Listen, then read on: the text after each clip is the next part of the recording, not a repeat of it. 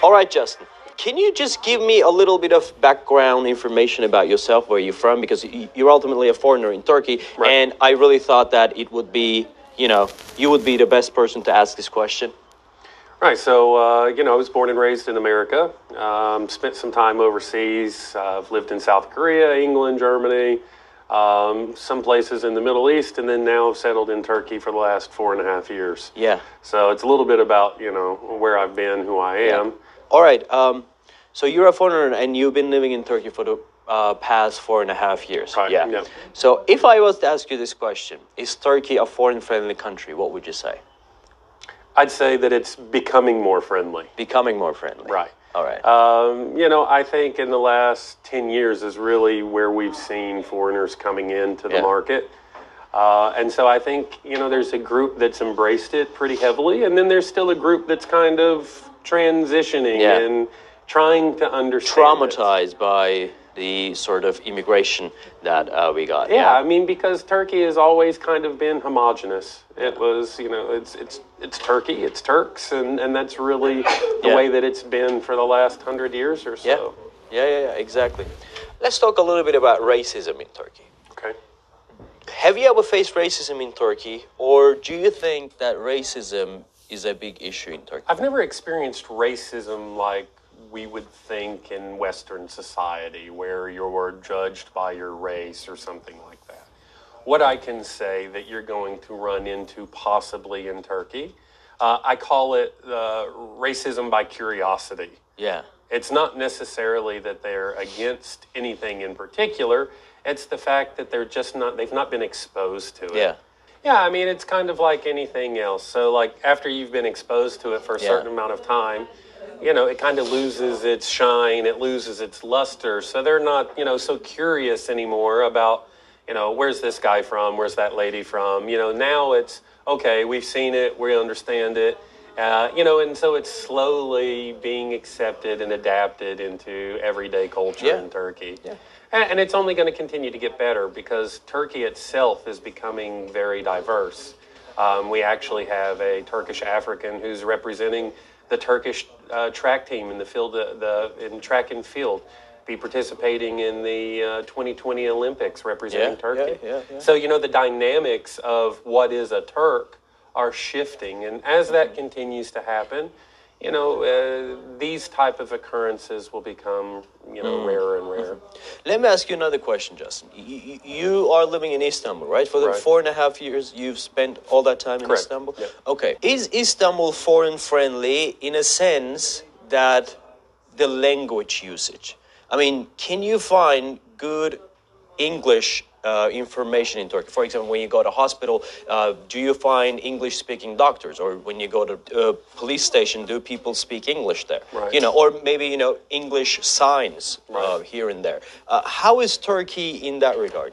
Well, it's the signs itself are in English, so it's pretty clear. Almost everywhere you go, there's English written. Mm-hmm. What I would say about the hospitals and healthcare and these type of things are just like you would before you go to any foreign country. Yeah. You should check with your insurance provider in your home country and see, what hospitals they participate with. And they tend to be international hospitals. So I know for my American tourists and my American clients who are coming here, if they've got 2 or 3 of the major insurance companies, it works with Acibadem, the American Hospital, these type of things. And in that case, you're always going to find English reception, English-speaking doctors. So it's no different than if you were traveling to Germany or traveling to France. Yeah. If you end up in a government-run institution, the odds of finding it in English are probably going to be, rare. Yeah. But if you do your homework prior to your arrival here in Turkey, then you'll find that you have many options available to you. So again, it's just proper planning, like we do in the property search. Yeah. You just don't want to wing it and show up without having any type of plan or understanding. So I would say Turkey's really ahead. All the metro stations, even the airport, has the people walking around with the purple shirt that says, ask me a question. Yeah. And they speak 3 or 4 different languages that they can assist you with. So I would say in that regard that Turkey's probably one of the more tourist-friendly countries, Yeah. foreign-friendly countries in that regard. Okay, let me ask you another question though. You have children, right? Right. Okay, you have 3 children, in fact. Correct. Yeah. Okay, but I'm assuming your wife is Turkish and your children are going to Turkish school. Correct. Yes. Okay, how many schools do we have? Are they good schools or are they affordable, accessible? What's the situation with international schools in Turkey? Well, I think this is probably one of the biggest misconceptions, okay? Because Istanbul has at least 10 to 15 English first elementary schools, middle schools, and high schools. Yeah. Now, to what price range, to what, curriculum, shall it be English, shall it be American style curriculum? These things differ, prices differ. But the option's there. Okay. But here's something that I try to harp on to my clients and what I do with my own children. Mm-hmm. So I'm not a hypocrite in the fact that I'm advising people to do one thing and then I'm doing another. Mm-hmm. In fact, if you're looking to move to Turkey long term, if you're looking at obtaining the citizenship, the Turkish school system in these areas that we're looking at properties are quite good. Mm-hmm. Very much similar to European and Western standards. Mm-hmm. And if you're moving from some countries that outside of these areas, then they may even be better. Yeah. And what I've chosen to do is I just subsidize the education with an English teacher after school. Mm-hmm. So they've got the extracurriculars, and this really cuts back on cost. Mm-hmm. But if you're still adamant and you're 100% sure that, hey, you know what, no, they're going to go to private school, mm-hmm. then you've got Beylikdüzü, you've got Büyükçekmece, you've got Sarıyer, Tarabya. These places all offer English curriculum mm-hmm. For international students, the IB degree program. So there's a lot of options, a lot of opportunities. Mm-hmm. And again, when you're talking to your advisor or you're looking, understand what you're going to spend. Mm-hmm. Because if you're at the British school, you're looking at $30,000 a year. Yeah. Whereas if you go out towards Büyükçekmece, Beylikdüzü, you can look at $7,000 a year. Mm-hmm. And then there's prices lower, there's prices higher. Mm-hmm. But you have to understand what you're comfortable with and what you want to do. Here's another question. Healthcare. Mm-hmm. Healthcare in Turkey for Turkish people is free. Right. For foreigners, obviously, you need to work with another insurance company. Right. Yeah? How does that work? It's actually pretty simple. Every hospital, you go into the registration, you find a particular hospital that you like. You go in, there's they call it Sigorta here. You go in, and these ladies and gentlemen usually speak English at a pretty high level. Mm-hmm. You go in, you speak with them, and then they can tailor your insurance plan based on your needs. Mm-hmm. Mm-hmm. So it's not a one-price-fits-all, model here.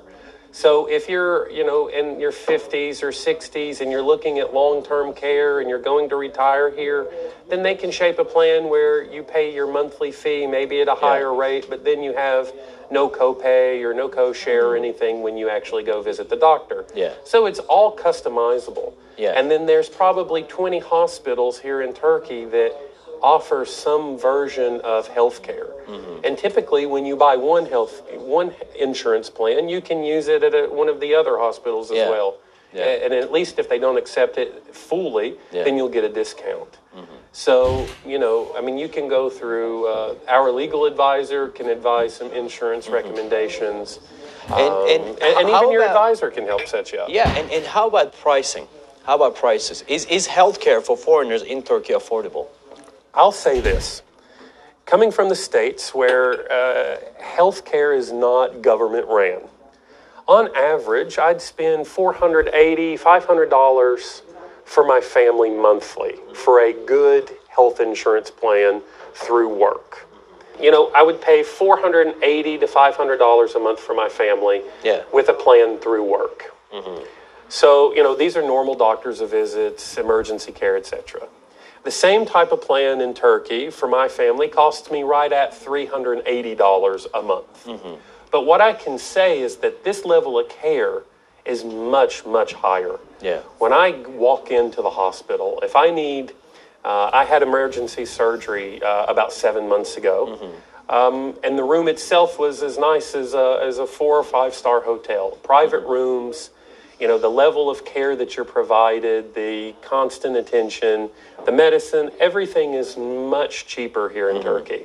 So if you're reaching retirement age or you're looking at moving with your family, you may actually find that Turkey offers a cheaper option, not only in living and cost of living, but also in healthcare and in education.